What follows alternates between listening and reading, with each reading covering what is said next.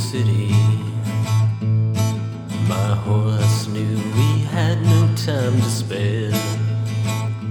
Was there trouble whispering in my ear, or the wind rushing through my hair?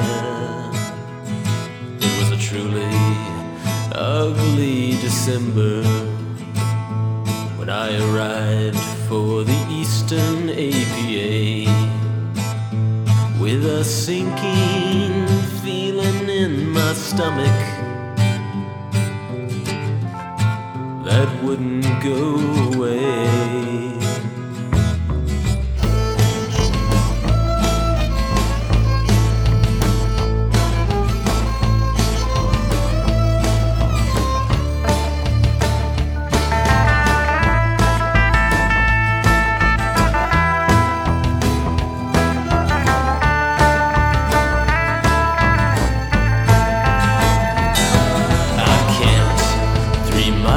From the saloon, there was no overflow. If it weren't for the wiles of Expedia, I wouldn't have had the money to go. I entered to the foyer for registration. I slapped a badge upon my vest. My program notes hung at my side like a pistol, but my heart felt like it would leap from my chest. I entered into an elevator, looking for an interview suite. I couldn't remember the lines that I had memorized. I would have to be quick on my feet. I waited outside the door for what felt like an hour. Could hear some kind of cackling from within, and then the door it opened and I was summoned by an old man with a mischievous grin.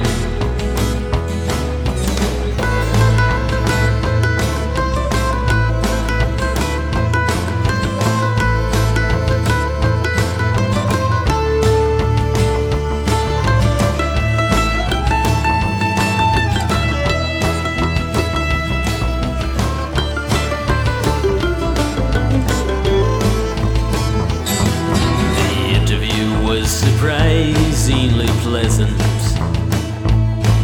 I felt like I would live to leave the room, but then someone asked me if I'd be at the smoker. I felt a sense of impending doom. Two guards, they checked my registration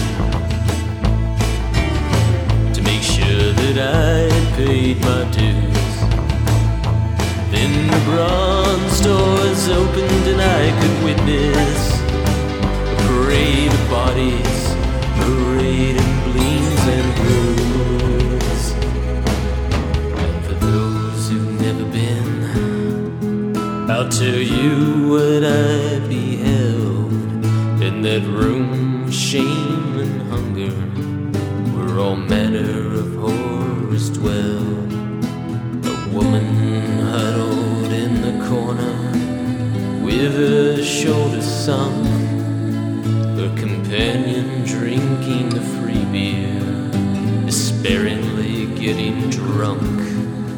And at the center of every table, small flames were lit, and wisps of smoke would bind together and then quickly unknit, as slabs of meat in ill-fitting clothes shambled from fire to fire. Some moaned uncontrollably, some trembled with desire, and I tried not to stare at the bloodstains on the floor, but the suit